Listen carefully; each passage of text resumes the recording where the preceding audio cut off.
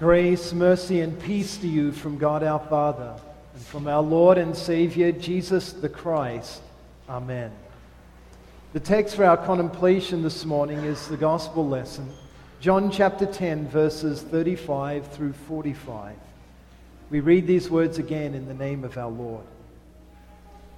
James and John, the sons of Zebedee, approached him and said, "Teacher, we wish that you would do for us whatever we ask."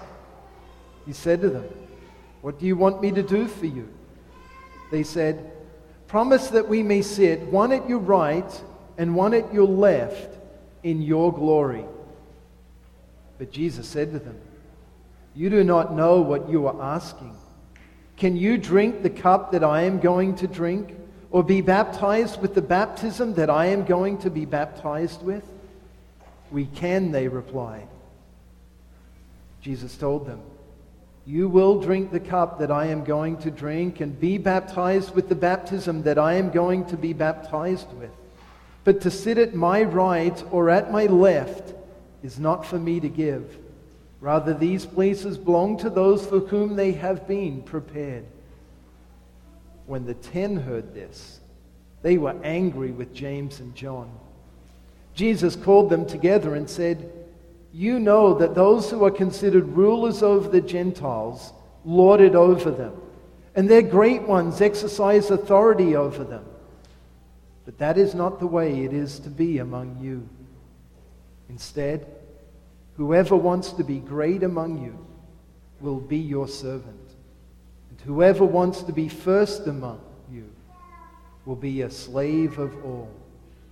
For even the Son of Man did not come to be served, but to serve, and to give his life as a ransom for many." Let us pray. Heavenly Father, we have come to your house this morning to hear your word and be strengthened in our faith through it. We pray then that you would pour out your Holy Spirit upon us and increase our understanding. Transform our minds so that we think according to Christ's kingdom and not according to this world. Turn then our thoughts the right way up so that we may live in devotion to you, assured of the forgiveness that Jesus has won for us all. Sanctify us then through the truth. Your word is truth. Amen.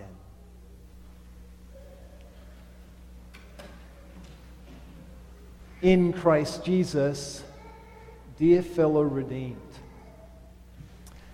do you know what the upside down is? If you do, you're probably a Stranger Things fan.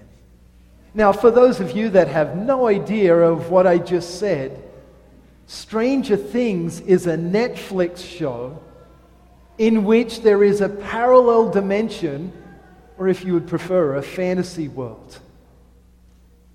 In the upside down, you'll find the same buildings and trees, but the whole world is shrouded in a shadowy twilight. Monsters roam the upside down, devouring or possessing any human who is unfortunate enough to find himself therein.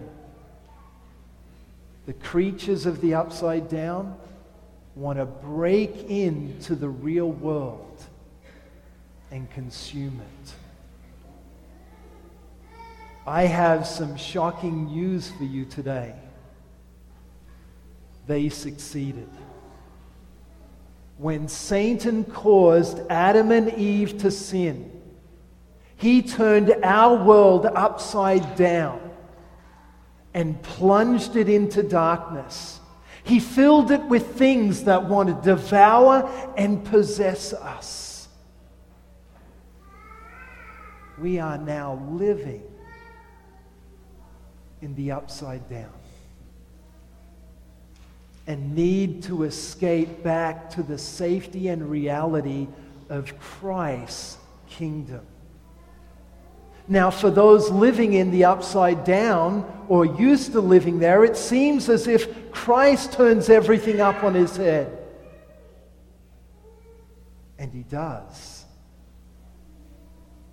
But in reality, he's turning it the right way up. This is especially true in the way that Jesus teaches us in the lesson here. In Christ's kingdom, greatness is found in servitude. So then let's look at these two parallel worlds. The world and Christ's kingdom. And see how they view greatness. Mark records that the disciples were wrestling with this very topic. In chapter 9 of his gospel, he tells us that as the disciples were walking along the way, the road, they were arguing with each other over who was the greatest. It seems that James and John maybe wanted to take the matter into their own hands, though Matthew indicates it was more likely their mother who was the instigator. But for whatever reason, they came to Jesus while he was alone and asked for places of greatest honor in his kingdom. One at his right and the other at his left. Why would they ask such a thing? Well, they at this time did not understand that Jesus hadn't come into the world to establish a kingdom, an earthly kingdom in the world. And so they were still thinking in their upside down way of thinking. So they wanted to secure a position of greatness in Jesus' kingdom. What were they after? They were certainly after power. They were probably also after money and possessions, riches. They were certainly after influence. But probably most importantly, they were after honor. They wanted others to see how important they were, how close they were to the king. This is all upside down. But it is the way the world thinks, and it is the way as dwellers in this world we can think too. Who do we consider to be great? What about with regards to money? Well, Bill Gates, billionaire. Warren Buffett, billionaire. What about with regards to power? Well, our presidents, our senators and congressmen, our governors, they're the great ones. But what does all this greatness get us? Think about all of the people maneuvering and jockeying to get that key position of leadership. What does it get them in the end? Think of all the great men and women of the past. The rich, the powerful, the honored, all dead. We scramble and fight to climb to the top. Or at least, just not to be at the bottom. But the reality is, what we're climbing is a stinking pile of dead bodies. We want our corpse to be the one on the top. And we think that we're going to find heaven there. But all we'll find there is maggots and a horrible stench. That is all that the greatness of this world can offer. Death. so much for its greatness. No wonder the Apostle Paul wrote to the Romans, "What a wretched man I am. Who will rescue me from this body of death?" The answer? Jesus. He is the portal, the doorway through which we can escape this upside-down world of death to safety, life, and reality. Jesus said in John chapter 5, "Amen, amen, I tell you, anyone who hears my word and believes him who sent me has eternal life. He is not going to come into judgment, but has crossed over from death to life." Jesus is the door through which we can pass from death to life. Creating that doorway, that portal, was the greatest act of service. Jesus came to carry the burden of the law for you. He came to serve you in this way. And so God came down from heaven, became a man, and lived under the demands of God's own law. Jesus lived a perfect life, fulfilling every one of the commandments. It doesn't matter which commandment you choose, he fulfilled it. You shall have no other gods. Done. You shall not take the name of the Lord your God in vain. Done. Honor your father and mother. Done. You shall not commit adultery. Done. You shall not steal. Done. Whatever commandment. Done, done, done. Jesus carried those commandments because you have failed to. They were too heavy for you to bear. And so he placed his shoulders under them, became your slave, and fulfilled them in your place. Done. And because you failed to keep those commandments, you deserve to die. But Jesus carried that burden too. He took his perfect life and went to the cross to suffer in your place the punishment that God's anger over your sins demanded. That's what he was talking about when he spoke of a baptism and a cup that he had to drink and be baptized with.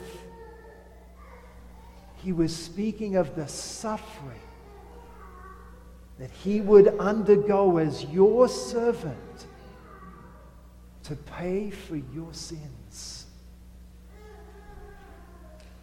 Jesus didn't have to do that. He chose to. His love for you caused him to serve you in this way. His great compassion for you made him willing to suffer and die so that you could be forgiven. That's greatness. That's servitude. God coming down from heaven to rescue us from this world of death. That's the epitome of greatness in Christ's kingdom. Through the great power of Jesus, life, death, and resurrection, he has now opened a door for you. A doorway to safety, a doorway to life, a doorway to reality. Run through it. Don't stay in this upside down world where death is the only thing that waits for you. Run to safety through Jesus. And let Him turn you the right way up. For in Christ's kingdom, greatness is found in servitude. This is a radical way for us to think. This is totally against the world and where we have come from. It is the transforming of the mind that God's Word wants to work in each and every Christian. Jesus has served us in this great way so that we can serve others. Jesus has loved us in this great way so that we can love others. Jesus has forgiven us in this great way so that we can forgive others. Jesus has done these things for us so that we can do them for others. The Christian life now is to be one seeking greatness. Greatness in servitude. That's really what he was driving home to the disciples when he said, "You know that those who are considered rulers over the Gentiles lord it over them, and their great ones exercise authority over them. But that is not the way it is to be among you. Instead, whoever wants to be great among you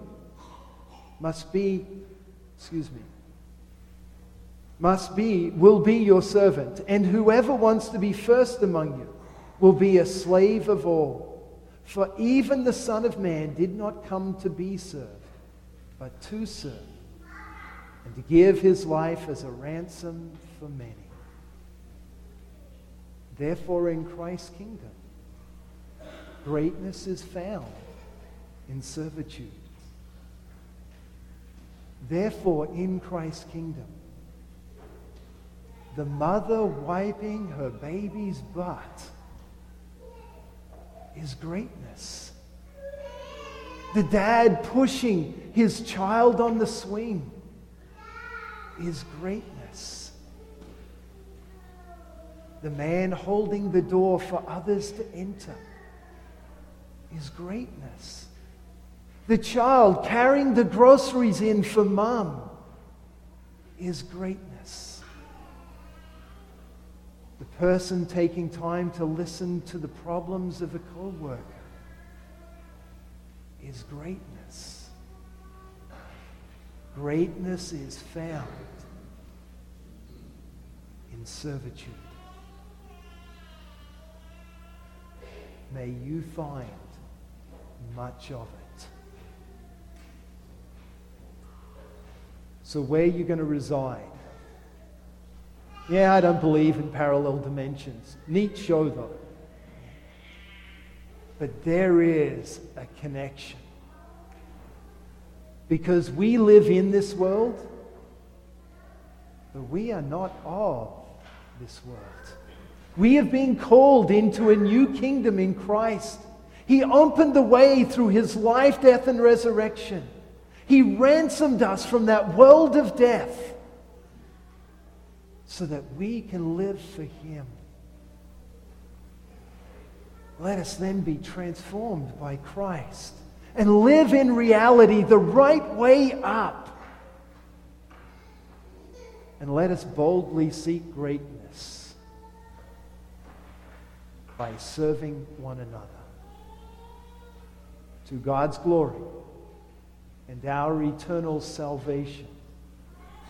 Amen. Please stand for the blessing. And now may the peace of God, which transcends all understanding, Guard and keep your hearts and minds through faith in Christ Jesus until life everlasting. Amen.